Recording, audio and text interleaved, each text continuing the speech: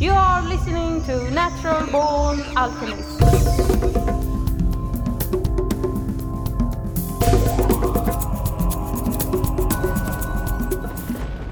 Welcome to episode number 256 of the Natural Born Alchemist podcast. My name is Alex and I'll be your host. In this episode we are doing something special. I will not have one guest or two guests, but I will have three guests. And those guests are P.D. Newman, Dick Kahn and R.N. Woot. We are going to mainly discuss DMT, the occult, Egyptian mythology, psychedelics, alchemy and Freemasonry, as well as a bunch of other topics. P.D. Newman is a Freemason and the author of the book Alchemically Stoned, The Psychedelic Secret of Freemasonry. He has previously appeared in episode 164. Dick Kahn is the author of the books DMT and My Occult Mind, Part 1 and 2. And he has previously appeared in episode 145. And finally, R.N. Woot is the author of The Spirit in the Sky, Ancient Cosmological Gods and Where in the World We Find Them. He previously appeared in episode 161. So, let's not waste any more time. Let the tetralogue, which is a debate or conversation between four people, let the tetralogue begin. So thanks everyone for being on the podcast. Before we start, I'm thinking the best thing to do is for each of you to introduce yourself. So why not start with the person who is furthest away from the rest of us, P.D. Newman? Oh, sure. I'm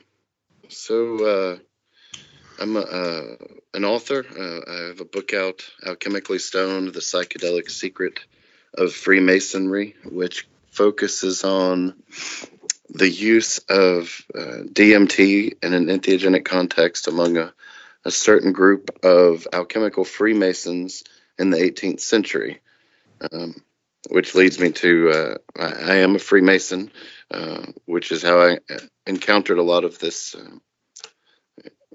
encountered and conducted a lot of this research. And I live in the United States. In the South, currently in Mississippi. I'm from Memphis, Tennessee, and I've just had ever since my teens been a student of entheogenic plants and mysticism in general, and so I guess I earned it natural. Thank you, and then we have Dick Kahn. Can you talk a bit about who you are? Yeah, sure. I'm Dick Kahn. I'm the author of DMT and My Occult Mind. That's 2 volumes. Just released the second volume. I'm an unsanctioned DMT researcher, so I guess I'm trying to do what Rick Strassman did in his studies with the research volunteers, but I don't have any government approval. And I'm from the north of England. I'm a working class boy. I'm a family man, and this has been and is just a really wild ride for me. I'm really enjoying what I'm doing, and that's it. And then we have finally R.N. Woot. Hello again, Alex. It's been a long time. How are you? I am an author as well. First book, Devolution Cycle. But yeah, my most up-to-date piece is The Spirit of the Sky, Ancient Cosmological Gods and Where in the World We Find Them, which basically puts into a nutshell, I guess, a 21st century translation of the esoteric adage, as above, so below, which is tied to the Osiris mythology and, the mysterious compound that is all things DMT. Can you, if somebody didn't hear our episode long ago, can you remind people about the DMT that you've seen in the sky? Sure. I'll try and keep this as short as I can as well, because again, that was a whole episode. But yeah, I've been studying ancient mythologies and cosmologies for the best part of a couple of decades. But it wasn't until I actually had an unfortunate accident in the South American jungle that I actually found time to actually composed the literature that I'd actually been studying for such a long time, and everything kind of happened with regard to synchronicities. I'd never heard of the compound DMT. It was something that was completely unfamiliar to me until I come across the Spirit Molecule documentary by Dr. Rick Strassman, who Dick Kahn just mentioned just now. And yeah, with regards to synchronicities, I was studying the ancient Egyptian Assyrian mythology, which sounded, to put into layman's terms, almost like a comic book version of ideals, almost like the biblical context of, I guess, the good book in Christianity today, where we have flying horses and the like, which it's a little bit beyond belief to kind of grab a hold of those things and say, yeah, that's all real, you know. But yeah, the mythology with regards to Osiris, it still beggars belief that the Egyptological ideal is still pushing the mainstream runaway train with regards to gods being rescued from inside trees and thus becoming constellations in the night sky. It really didn't make too much sense unless we looked at it through, I guess, a more scientifically viable lens. So what I basically discovered was that the 2D molecular structure of DMT, which Osiris is likened to within, I guess, the confines of all things acacia throughout ancient Egyptian mythology. It didn't really make a lot of sense to me why this god of resurrection that had been duly disposed of by, I guess, a wicked brother, and thus became a constellation in the night sky. But it was only when I looked into the molecular structure of the acacia variety, to which his mythology is all based around, that we actually find the 2D molecular structure of DMT, which is strikingly reminiscent of the constellation of Orion in the night sky.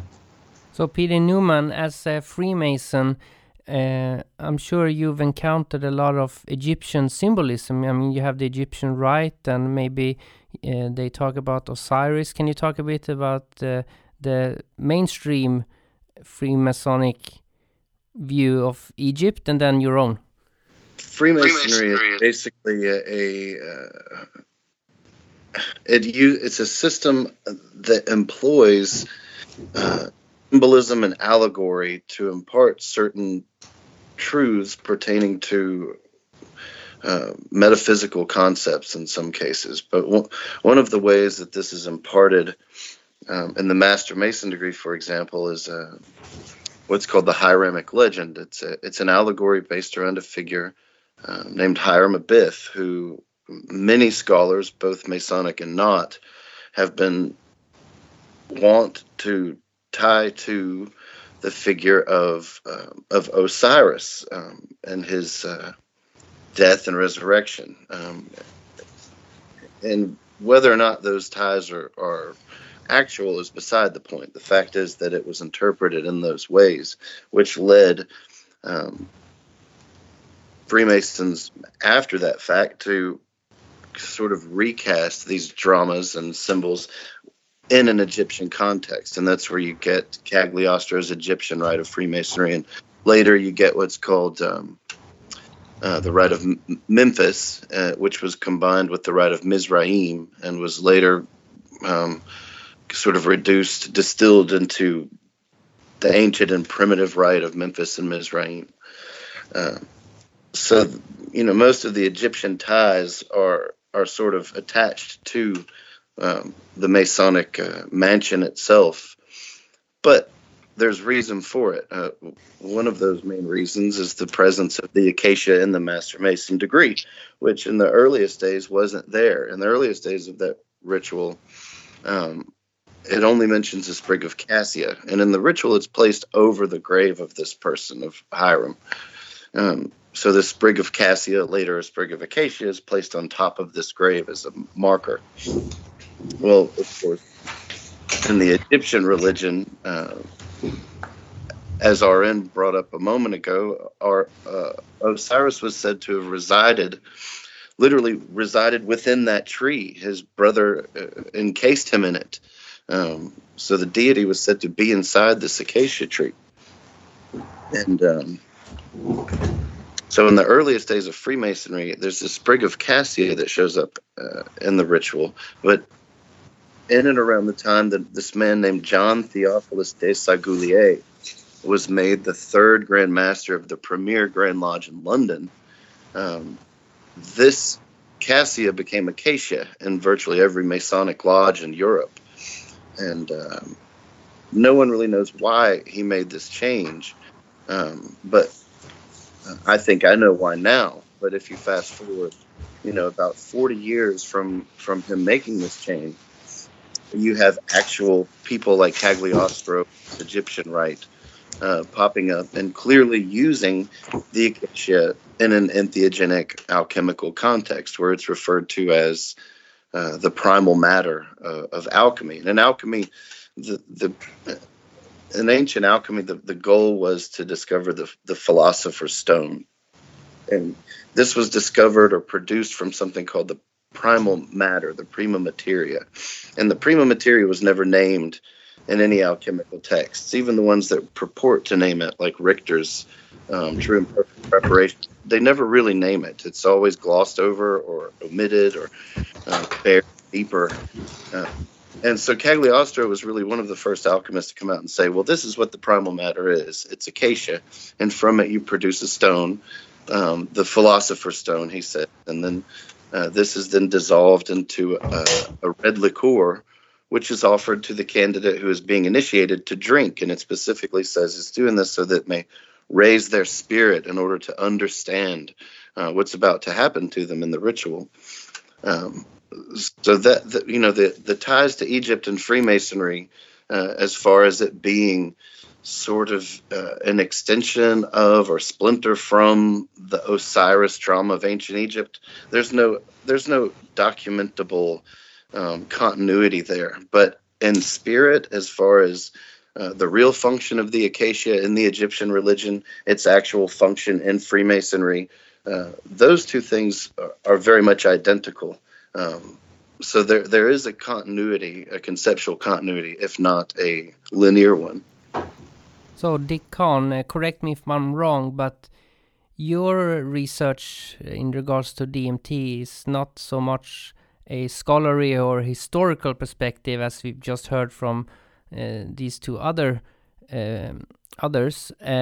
You've more been focused on the actual direct experience doing many ceremonies, but has the historical or the symbolic aspects of DMT influenced you over the years in your own research? Well, let me just quickly pay tribute to Rick and PD's certainly scholastic work. It's beautiful to hear both represent their work so eloquently. I mean, one of the reasons I chose the title DMT and My Occult Mind, I wanted occult in the title. I know that in some quarters or mainstream, it's still very much a taboo word, but essentially it means hidden.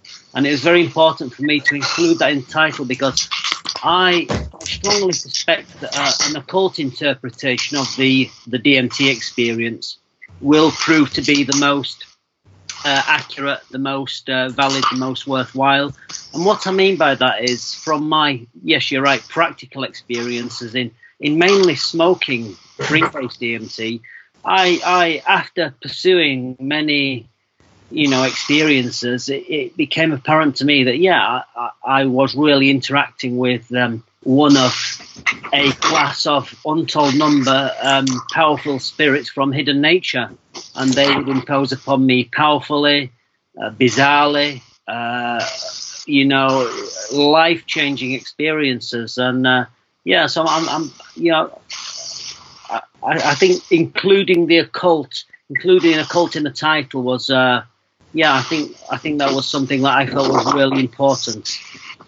I think where Dick just left off as well, I think it's quite important with regards to the literature that he's just released that I've only just finished reading, which, again, I tip my hat to you, Dick. I think that there's a great number of excerpts that you can take directly from Dick's first-hand experience that marry up with what PD's actually talking about with said projection of one spirit. PD, you have any thoughts? Well, I did wonder when you went to Dick, I wondered,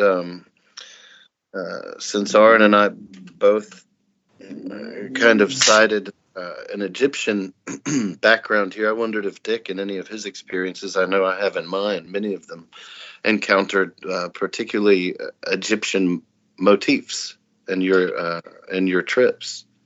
No, I haven't. I recall interacting with one particular individual on DMT Nexus when I first started researching, and it seemed all his breakthrough trips were thematic with Egyptian motifs, hieroglyphs, etc. But no, I haven't. And, I have read quite a bit about, Egypt, ancient history, but no, it's not something that's featured in my experiences. But yeah, DMT without any interaction with powerful entities from hidden nature, it's such a powerful amplifier, expander of your own psycho-spiritual constitution. So without any entity interaction, even a small dose of DMT inhaled, it will powerfully amplify, bubble like your psycho-spiritual constitution, and thereby significantly change one's setting. But it's interesting to hear PD refer to raising one's spirit from those old texts, those Renaissance Freemasons, how they expressed it. It's very interesting. I don't think DMT is completely on its own. I think everybody who uses it injects some of their own interests and things they've experienced into it. But that's on the surface level. Of course, the deeper you go, you enter this realm where nothing that comes from you, it seems, is in the experience. But I remember one time I've told the story before. I had smoked the DMT in my toilet because it was too cold to go outside, and so I had to be in there. And the whole theme was a toilet world where all these DMT creatures were having mops and cleaning, jumping out of the toilet. And that was, I think I talked about this with Dick Khan in the episode I did with him, and he mentioned something similar he'd experienced. But I think that must be like the surface level. But if you go beyond that, because that wasn't a very intense trip for me, but on the ones where I've had a very intense trip, I could not recognize anything from my own interests or things like that. Well, I think what we're really talking about is the difference between Freud's personal unconscious and Jung's collective unconscious, which is peopled with all the archetypes, or what even Freud hinted at earlier when he called them archaic forms, but things that have no relation to your own personal experience at all. I know exactly what you mean. Once you get beyond that strata, and you encounter that stuff in that same language in magical literature, where they'll talk about the lower and the higher astral. The lower astral they'll say is peopled with these things that sort of activate your own clutter, your own debris that's left behind from traumas and things. But you get beyond that, and it's what they call the realm of spirits and planetary hierarchies or whatnot. So PD, have you been trying to get the Freemasons where you live to have a sort of DMT ritual in the lodge? Is that even possible? Because it would be a nice setting. Oh no, I think modern Freemasons. I don't think any. I'm not certain that that's possible at all. Not even just the logistics of it. Just the idea of a bunch of Masons tripping in modern day. I don't know if you've ever been in or around a group of Freemasons, but the meetings are very, lots of suits, very stiff. It can get loose, especially at the table lodges, but the ritual is very solemn. It's quiet. It would be incredibly strange today. I don't think it would have been then, because they'd have interpreted these experiences in light of the Book of John or Ezekiel or Daniel. They'd have saw themselves as visionaries and entering that territory. But so no, I haven't urged that to happen. But that being said, I do hear from Freemasons all over the world that are doing this kind of in an unofficial capacity, an attempt to rediscover how this might have looked or felt when used in such a context. And that's none of that's in an official capacity. So any thoughts from the other two? It's interesting to hear what a traditional Freemasonic meeting is like, with suits and quite somber and sober. I'm not a Mason myself, but that was interesting. But I think it would be even more interesting if the ayahuasca could be passed around in that ceremony. That would be really interesting. I'm sure PD would agree. Mm-hmm.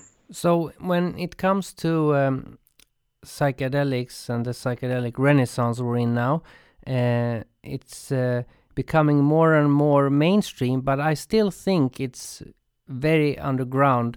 It only might seem mainstream because all the people who are in the underground can easily connect with the internet. Any thoughts? Mm-hmm.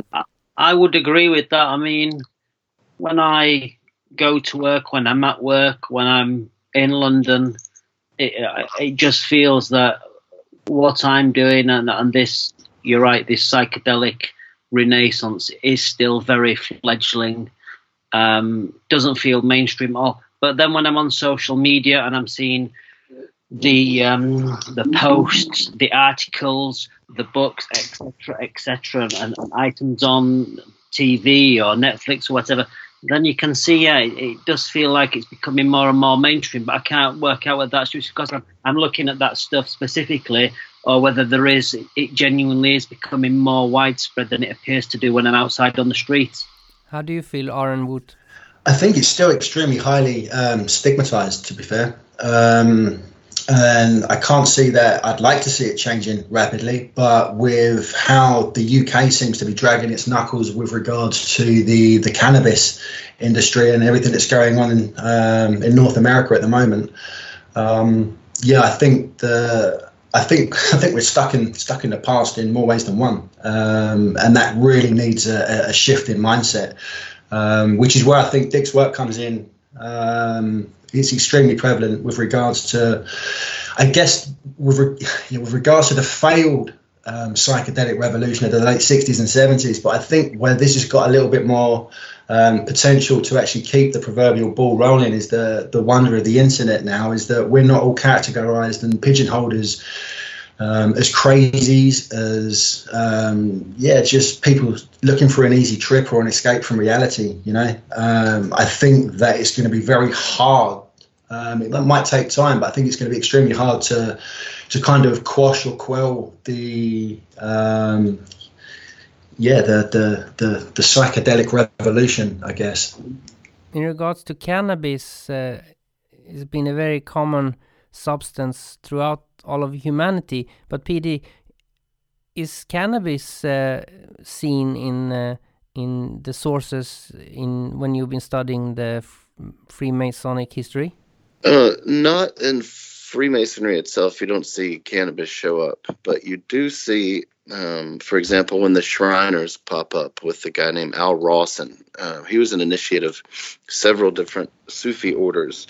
And the founders of the Shrine enlisted him to help write their sort of Arabic symbolic history and all the Arabic references in the degrees themselves and the rituals. And he was actually a huge hashish enthusiast. He turned Blavatsky on, I think. I know he smoked with her or ate it with her, but I think he's the one that actually turned her on to hash. It was definitely used there. And then you find in and around the formation of the Masonic Rosicrucian Order, which is called SRIA, Societas Rosicruciana in Anglia. It's actually the organization that gave way to the Hermetic Order of the Golden Dawn in 1888, I think. But the people who were involved with its founding, in and around that time, a gentleman named Frederick Hockley, who had 3 very dedicated students, Kenneth R.H. Mackenzie, Herbert Irwin, who was just a child. He was, I think, 15 at the time. And then his father, Captain F.G. Irwin. All of them except Herbert were Freemasons and were involved in SRIA. And they were mirror gazers. They were into crystal gazing. And what they would do is get loaded on hashish, opium. If we're to believe Emma Hardinge Britton, who was suspected to have been Hockley's seer when she was younger, nitrous oxide was used.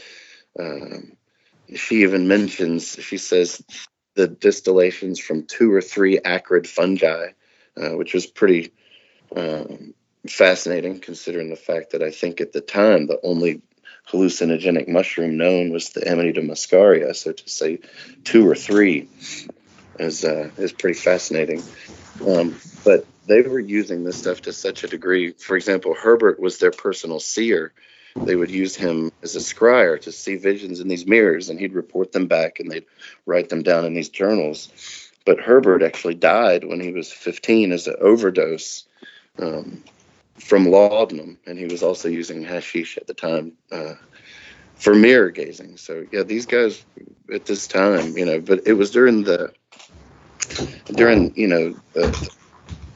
19th century occult revival, in and around, this boom of spiritualism was happening. So there was lots of attempt to communicate with spirits, whether they be, disincarnate entities or dead people. So yeah, definitely some hash and cannabis use. If I don't remember incorrectly, I think it was Paracelsus, the famous alchemist, who came up with laudanum, or at least made it popular. But in alchemy, you always talk about making the philosopher's stone, and the stone can do many wondrous things. But even before that, you had the Holy Grail, and you had the Cup of Plenty. And you could say that all these things are some sort of psychedelic stone, perhaps.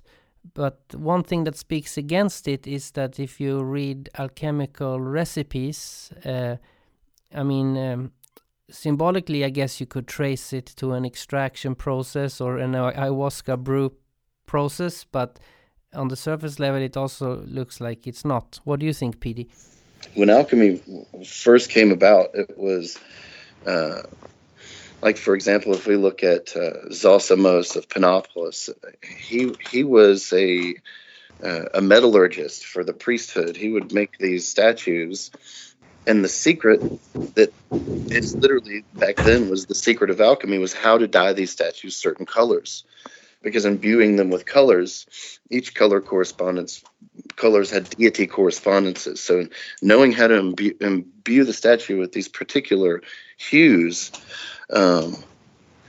was the secret knowledge of how to literally capture the deity within these statues.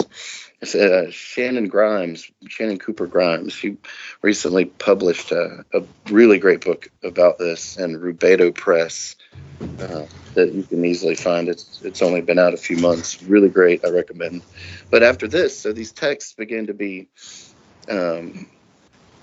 interpreted in different ways, and the myth of this stone, all of this stuff arose sort of innocently, but was then kind of interpreted in new lights whenever these big grandiose philosophical doctrines gathered around alchemy.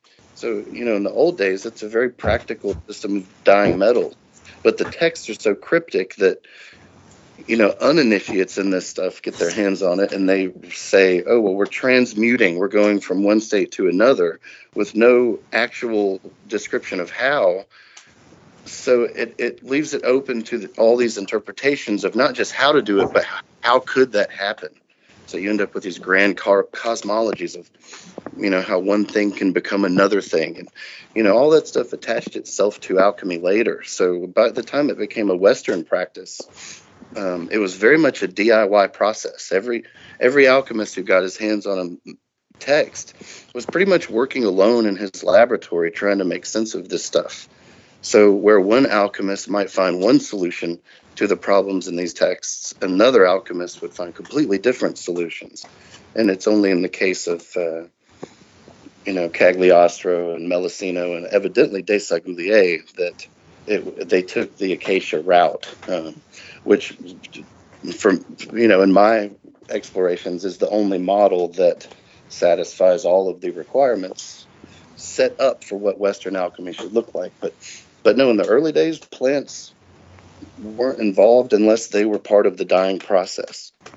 So Dickon, whether it's alchemy or not, if somebody would watch you making all that DMT that you've made over the years, you would look like an alchemist. How does it feel when you're making it? Is it a ritual or just like you do it without thinking? So, first of all, let me say, still after countless extractions, I still find it thoroughly enjoyable. I use a very simple STB extraction, but you wake up the next morning and you check the freezer and your glass dish looks like a snow globe, and it's euphoric. I just love that. I love the whole process. And I mean, to begin with, when I first started, I didn't have any intentions. I was just doing it and enjoying doing it. But then people would start to say, when you're doing this or when you're doing anything, you should have positive intentions. And I didn't really get that at the time. But yeah, since my experiences, and even more so since experiencing ayahuasca, I think that's absolutely valid. Always your intentions in whatever you're doing. It's important at a very mysterious, very deep and occult level. It changes the outcome of the entire experience, if not the process. So, Aaron Woot, you mentioned earlier that you suffered an injury, and I can only imagine if you've been doing psychedelics after that, but have they helped with the injury, maybe psychologically or even physically? I've not got the stripes on my blazer like DMT researcher Dick Kahn. I'm very, very limited within my own experience. But the only experience I can talk of, which kind of justified the research that I was doing, it was kind of if you're going to talk the talk, walk the walk, kind of venture and see what this is all about. If anything, I was spiraling into a world of depression with my spinal injury. But yeah, after, I guess, I don't know how to put this into context, which is again how I salute Dick on his own writings. I'm just left in a world of contemplation, wondering what the proverbial bigger picture is. As I say, after seeing indescribable matter appear before my eyes in an empty room, I'm still sitting here now in a semi-cluttered balcony, and I'm still wondering what's actually in the room, possibly with me. Although that might sound a little bit crazy to an outsider that's never, I guess, introduced any of these psychoactive substances into their brain mechanics. But when you do actually, I guess, peer beyond the veil, there's there's many levels of reality waiting to be witnessed, and I think that has certainly helped me emotionally more than physically, getting me through what's going on here. It's a bit of a contradiction for me personally, because there's two paths you can take in life when it comes to the deep mysteries, and a common one is that you are silent and you keep it to yourself and you contemplate it, but you keep it silent, like a guru, or you don't. And with the podcast, of course, I'm exposing my own experiences, and like Dick Kahn writes books, and you've all written books. But do you think that, it's when you feel alone doing these things, it's nice to read other people's experiences, but if we rewind the clock back 1,000 years, in those days, maybe it was more you keep it to yourself. What do you think? If I can just quickly say, I think if the great Egyptian library of Alexandria had not been burnt down 3 times as it was, we'd probably have a lot more knowledge about this kind of thing. And you could even go on to say that, you know, the works of Rick and PD and myself and a whole host of others, and ones that will come along and continue to write, it's almost like you're restocking the shelves of that great Egyptian library by these investigations, these analyses into alternative realities, occult realities. It's an open field, and I think that's what's at play. You know, it's restocking that great library of world knowledge with investigations into occult realities. Regardless of the literature actually being lost, which is why I think the everything that I guess I talk about in my book, that's the stuff that seems to be written in stone, the symbology, the metaphoric allegories. That's what stands the test of time, if you know what I mean. It can't be fudged. It can't be rescribed, if you know what I mean. It's literally, these things are written in stone, and the symbology, it's the same whether you're talking about Mesoamerican, whether you're talking about Mesopotamia, whether you're talking about the Indus Valley, or even the Far East, you know. They're all talking about the same, they're all on the same hymn sheet, and it seems, from my perspective, like everyone's holding, I guess, a proverbial piece of the bigger picture of this puzzle. And yeah, I think it's time that we actually started to put the picture together and actually discuss it and not actually be afraid of it. You know, we kind of clap ourselves on our back with our own ingenuity today in the 21st century, saying, like how technologically astute we are, but maybe we're not the greatest after all. Not so much technologically, but spiritually. I think that someone somewhere a long time ago had this stuff down to a T, which is why I think it's been chiseled into stone and mythology for a scientifically adept society like we're living in today, to actually unravel and say, do you know what? Instead of these flying gods or gods in trees and flying horses, X, Y, Z, and angels, there's something more profound with regards to the human experience that's actually been saved for us to I guess to enjoy, you know.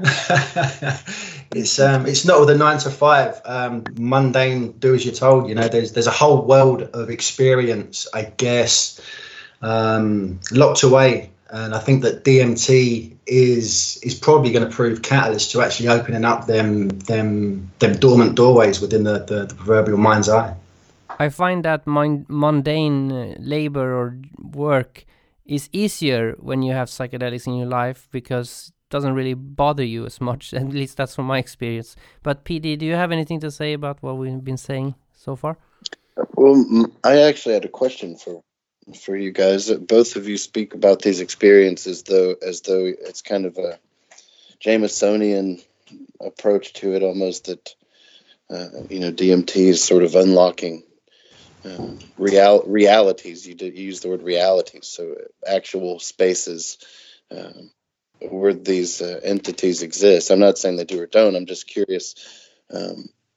What do you think of the Jungian application, the Jungian model that says, do you think it's less useful or more useful, or how do you think it compares with this Jamesonian idea that we're actually entering or infringing upon, real territories?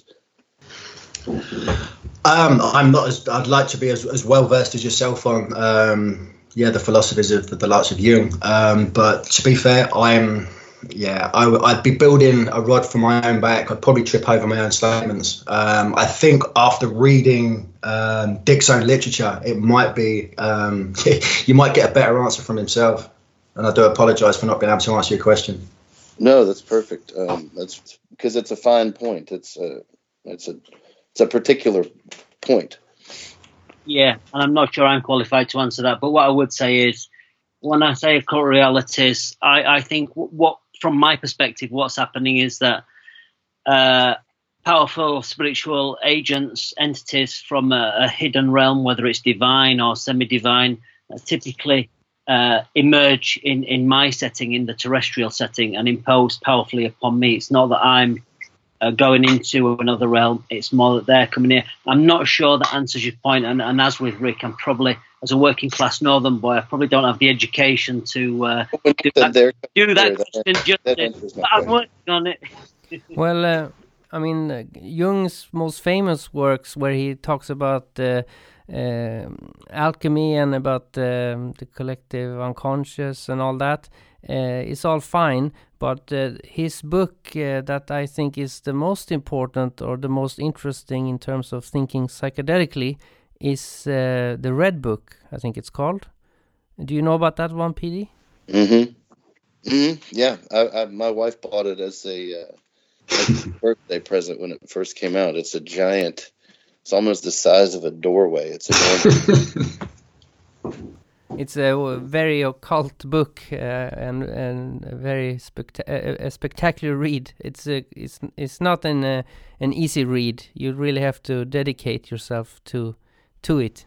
No, really hard to make sense of it unless you kind of have a background in what he's already doing. If you've read Memories, Dreams, Reflections, it kind of makes it more navigable. But even so, I mean, what you're dealing with that is, it's like a modern magical grimoire or something, you know. But that's kind of gets to why I was asking that question, because I find with myself, I have to walk a tightrope between this. Similar to, I don't know if you've read Eric Davis's new book, High Weirdness, but he mentions this adopting this as if framework when navigating these realities. So as if to say, it doesn't matter if it's real or not. Act as if it's real if you get results. And I kind of like that, you know, because I'm a skeptic naturally, but I also like the open-ended approach to say, you know, we really don't know. We can't know at this point. But the fact is, you do certain things, like Aleister Crowley said, you do certain things and you get certain results. I have this creed that I came up with for myself, and that goes, the illusion is real. I like that. That's a t-shirt waiting.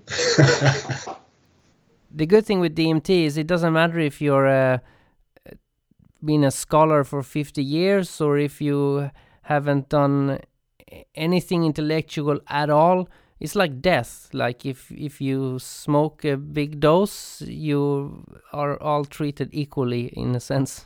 I mean, you don't need any pre-knowledge to have a very good experience on DMT. It's on the philosophical and the intellectualizing is more when you're thinking about it afterwards, I imagine. So, Khan, you maybe don't want to talk about it, but let me know. But I was interested in the fact that you've managed to make it liquid. Yeah, so I had a good friend over in the USA who, via a secure encrypted app, held my hand, so to speak, and walked me through the process of making sterile, injectable DMT in solution. So when I say injectable, I mean intramuscularly, not intravenously. And yeah, you know, I produced DMT, changed that into DMT fumarate, and then hygienically got that into sterile water solution. And I've tried intramuscular as a route of administration.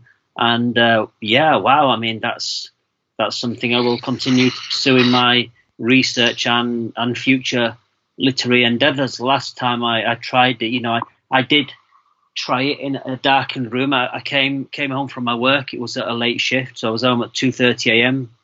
I injected, I don't recall what dose, but it was the biggest dose that I'd had out of the three.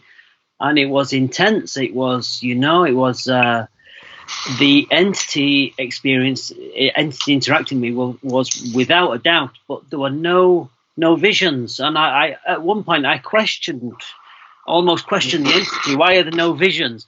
The room went this shade of red throughout, just momentarily, just for like several seconds, and then just went and the entity kept interacting with me, and that was a powerful experience. Sometimes you have to get a little bit freaky, a little bit insane to stay sane. It was an intense experience, and over several hours, it's not like smoked. It's I was wide until about 7:30 a.m. So how long? From about 2:30 until about 7:30 a.m. So I noted a decline from about 5:30 p.m. But at 7:30 p.m. when I should have been fast asleep, I was up in bed and I was like still wide awake, listening to the birds singing. Fascinating. Yeah, it's something I'll continue to pursue. But obviously, I benefit from the fact that somebody explained and showed me how to prepare that hygienically. Obviously, sticking a needle into your butt with a DMT in sterile solution, you've got to know where you're sticking it, and you've got to know, you've got to follow procedure, hygienic procedure. Very interesting. I think the biggest take that comes to mind with regards to your own work, Dick, was if you'd like to maybe elaborate on this before I butcher your own experiments and what you're saying about them. But I'd suffered and still do, I guess. I don't consider it suffering anymore. After my DMT experiences and the amping up of what the Western world calls tinnitus. But with regards to that inner sound, amping up and breaking open, I guess, the doorway to whatever this stuff is actually doing, real or unreal. I think that the connection with tinnitus, and correct me if I'm wrong, how you're talking about the particular vibration of the pineal for within the anatomical center of one's brain. I think that was a fascinating point, one which I guess I use to my benefit now to a certain extent, as opposed to trying to sort of tuck this really annoying and excruciating sound away that I could never pinpoint where it was coming from, inside or outside of my head. I do notice now that when that does amp up naturally on a day-to-day basis, I find myself tripping over ironic, I guess, synchronicities. It's almost as if that's actually vibrating and elevating somewhat, as if I guess a psycho-spiritual something or something else is saying, look, pay attention. And at the moment, it seems to be 9 times out of 10 when that's actually amping up naturally. I'm actually picking up on something that I may have missed prior to the tinnitus actually amping up. But I think how you've discussed it in your book, it's certainly helped me in my everyday life. That's good to hear. Yeah, I mean, I think I've come to call it spiritual tinnitus. That's obviously, tinnitus is it's a genuine medical condition. Some industries where people are exposed to loud sounds, noises, it can manifest through that way. But personally speaking, it's something that I've had ever since I started forming memories. It's something I've always had, and have now. But it was, when I first smoked DMT and that sound, which had been such a big part of my early childhood, when it turned up like somebody was turning the volume knob on that, I was just so fascinated. I mean, that just really enamored me to what DMT was, and I had no idea at that time. And even now, I still don't think I've scratched the surface. It's such a deep mystery. But yes, that its effect on my psycho-spiritual constitution, that audible increase around my pineal region, absolutely fascinating. It's interesting that Dick, that you mentioned memories instigating this tinnitus. I'm sure you're aware, but the latest studies are now talking about the hippocampus, which is obviously responsible for memory. Is also let's say flooded with endogenous DMT, which was unthinkable even sort of 2 or 3 years ago. We know it's in the eyes, we know it's in the lungs, the cerebral spinal fluid, and possibly, like they're saying with the rats and experiments at the moment, the human pineal. I think there's some dots to be connected again with ancient mythologies talking about memory and the hippocampus. I don't know what your thoughts on that are. Oh, well, the research is fascinating, but from a practical point of view, with psychedelics, I found DMT, but more so salvia, enhanced salvia leaf, smoked.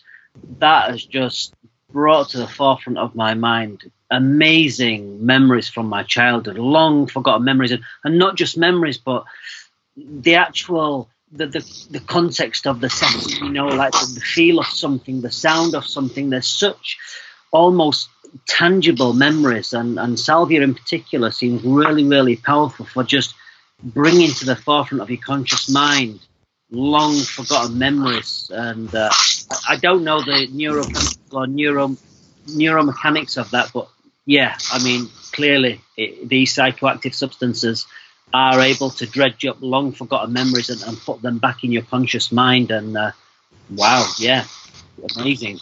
Well, the reason I mention it is I don't know how familiar you are with, the work of Bill Donahue, where he talks about the hippocampus being basically an ancient analogy or an anagram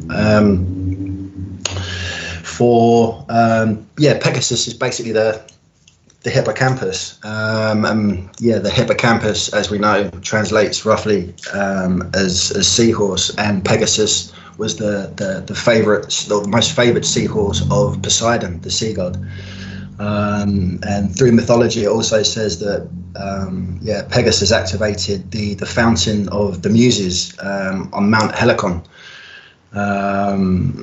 which again I find kind of ironic, where muse means to meditate, and he also talks about how meditation, is how to access these other spiritual human realms of existence, I guess. But with regards to activating, I guess, this Kundalini spiral that people also talk about, which can be a very, very easily disregarded. But I find Bill Donahue's work extremely revealing when we find out even that all this was meant to have taken place on Mount Helicon, and Helicon in itself means spiral, just like the helix or the Kundalini moving up the spine to ignite the pineal. That's awesome work, Rick. I love your work, man. You know that I like that. I'm not as scholastic as yourself, but I really like what you're doing there. I've probably completely butchered his work there. I mean, it's going to be coming.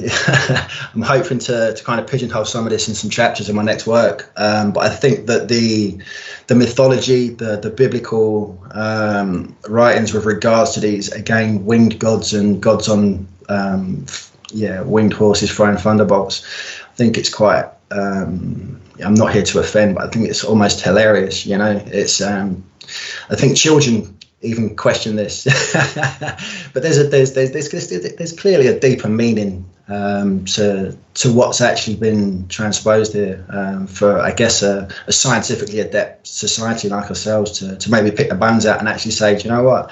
Yeah, maybe horses don't fly, but there's some substance here with regards to the biomechanics of the human brain. Mm-hmm.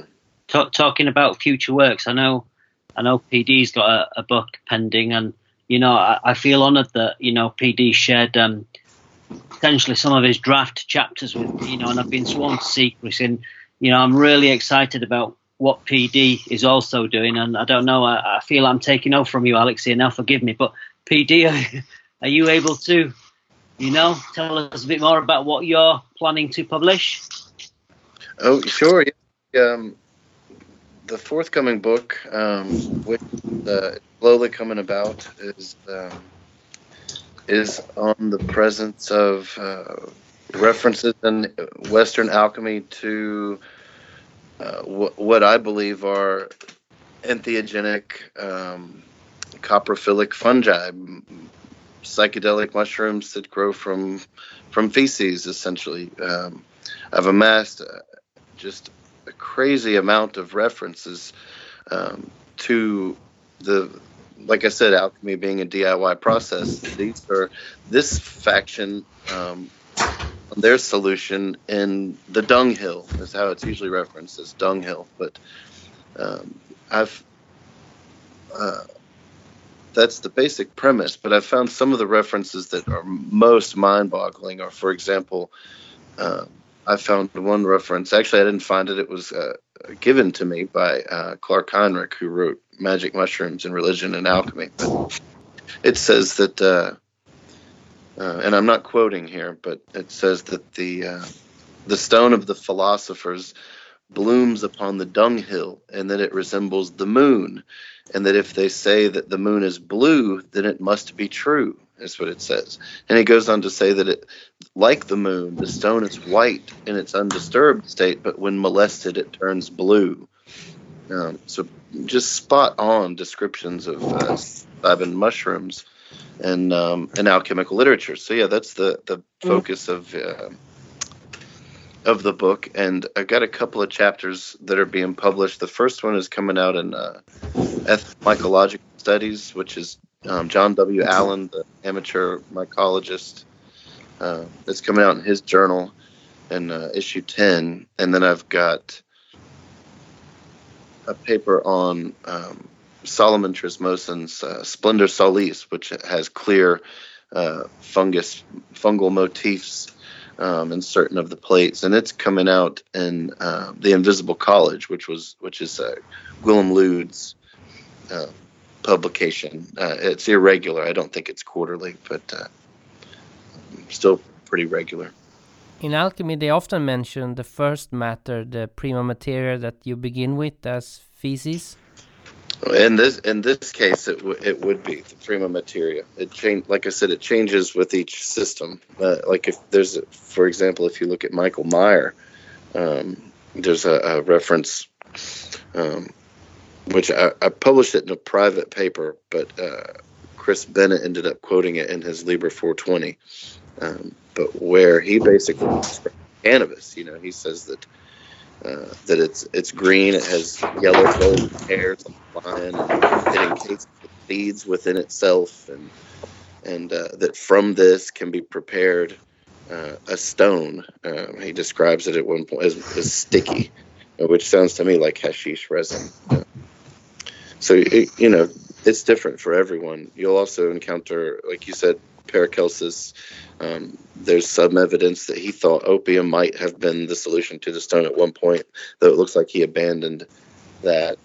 And Paracelsus, speaking of which, is pretty significant in this research as well, because it's his technique, what's called the primum ens technique, which is how alchemists in the early days would have extracted DMT without having access to the caustic compounds and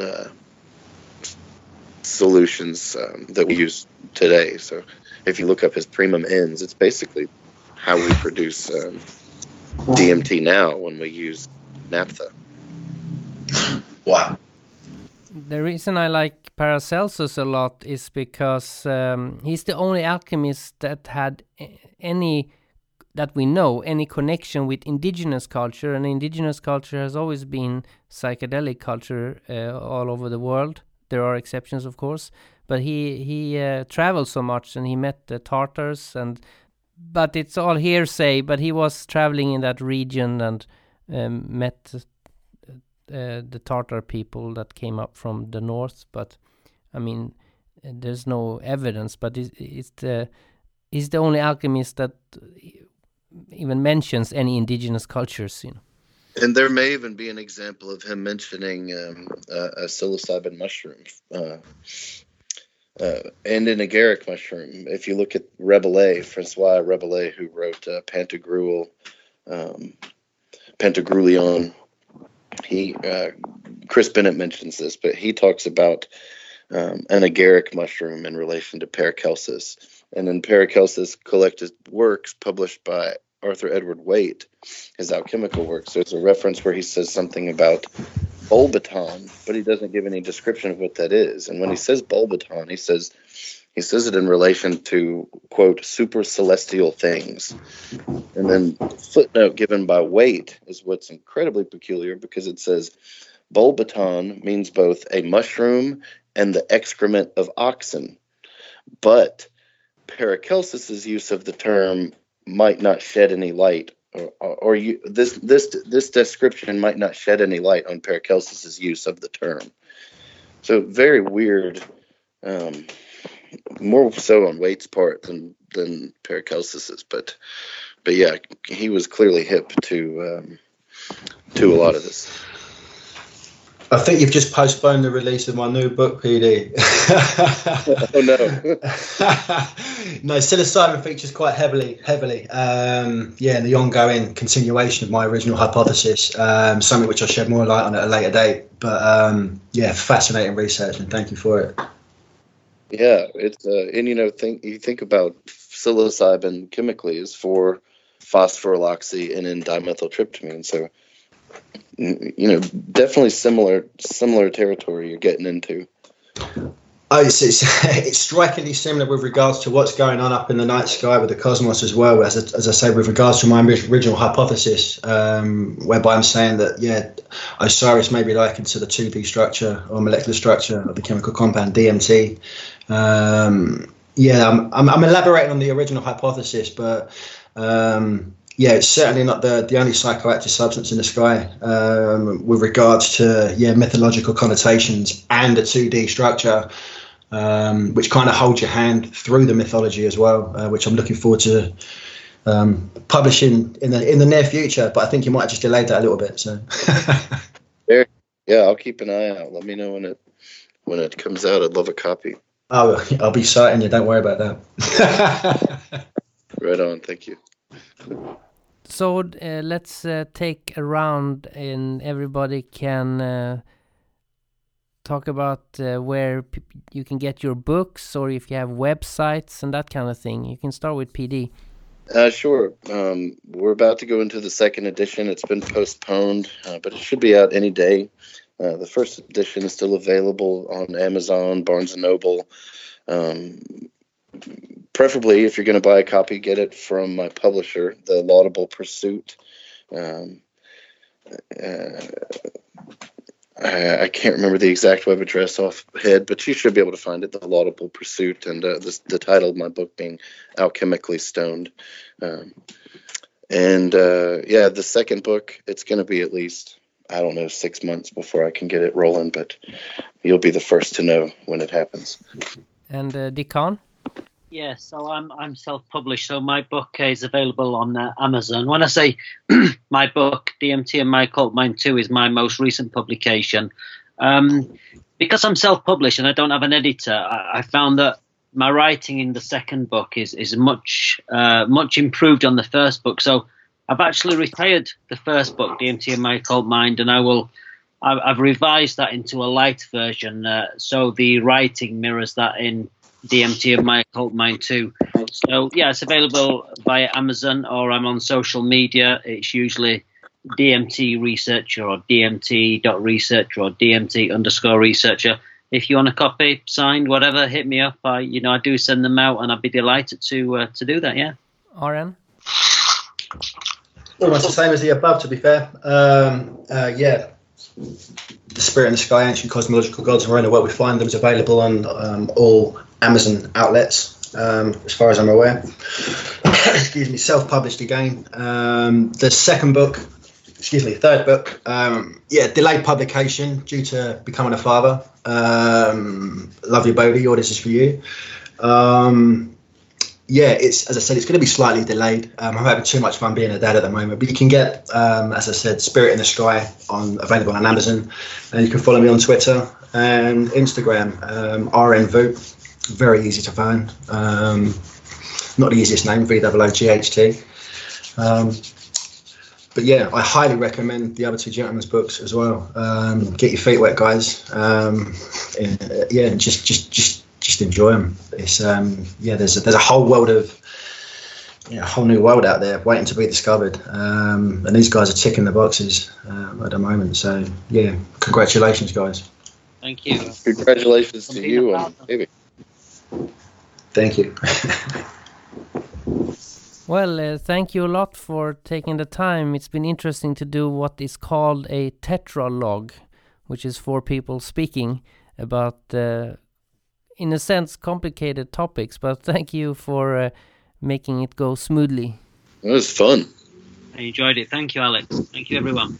Stay well, my friends. It's been a pleasure. We'll do this again.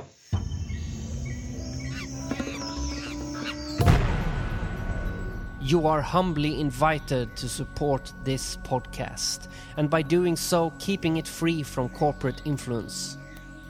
Do you want to listen to alchemists, magicians, shamans, and psychonauts? Or do you want to listen to humans possessed by dark and demonic forces that intends to lure you into their web of consumerism? I'm sure you choose the former, so please support the podcast. Join us at the round table of the divine mystery as an intergalactic spirit warrior and ally to the glorious art of alchemy. Go to patreon.com/naturalbornalchemist if you want to become a patron, and for only a couple of bucks a month you will be able to access additional content, deleted episodes and other exclusive material as well, and be able to listen to episodes way before they are released. And if you don't want to do this, that's fine too. You are loved nonetheless. Thank you. Here is a little mix I did of my favorite NoFX song called The Decline from the one song album The Decline. I took an acoustic cover version by Sam Wartenby, a trumpet solo by Lucas Owen, and the original, and mixed it all together. Freedom is in the mind.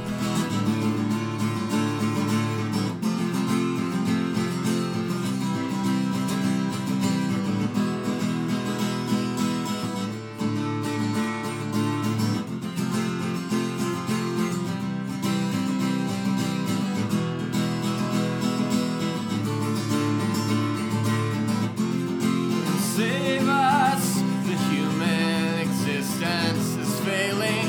Resistance essential, the future written off. The odds are astronomically against us. Only moron and genius will fight a losing battle against that superego, and giving in is so damn comforting.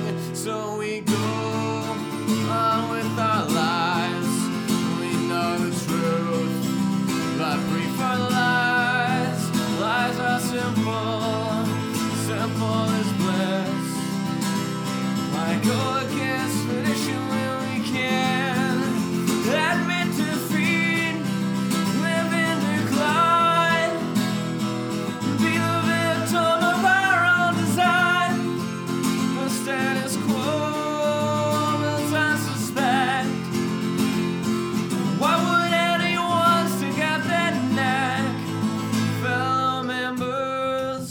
club, we've got ours. I'd like to introduce you to our host. He's got his, and I've got mine. Meet the decline.